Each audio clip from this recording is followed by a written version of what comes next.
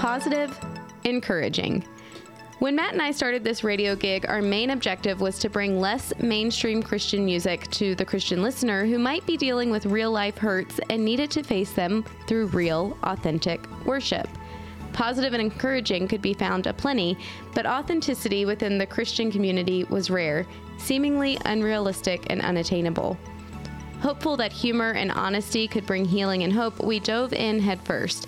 I have to be truthful, though, and say sometimes my purposeful authenticity came paired with cynicism and grouchiness. In an effort to not be watered down, I had become dry and crabby. While taking an inventory of myself recently, I was hit with this realization. My once bubbly, over-optimistic approach toward life had fizzled away. I'm sure some of it could be attributed to 2020 and other life circumstances, but a large chunk of it came at my own doing. My desire to be more authentic left me feeling less hopeful. Imagine that.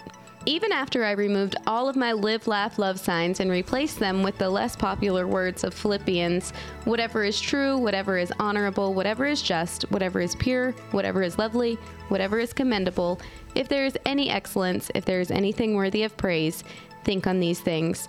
And even knowing how damaging our words and thoughts can be, as reminded in James chapter 3, I still found myself mixed up in a mindset leaning towards negativity.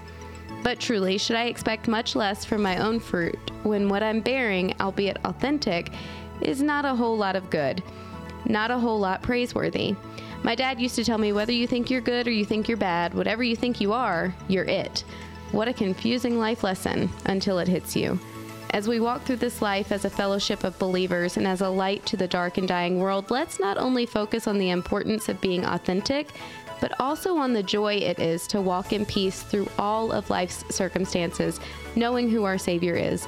Let's steer our ships towards light and hope without being swayed by the winds of reality that try to throw us off course, being a beacon to others as they too maneuver through the waters, even if we do get labeled positive and encouraging.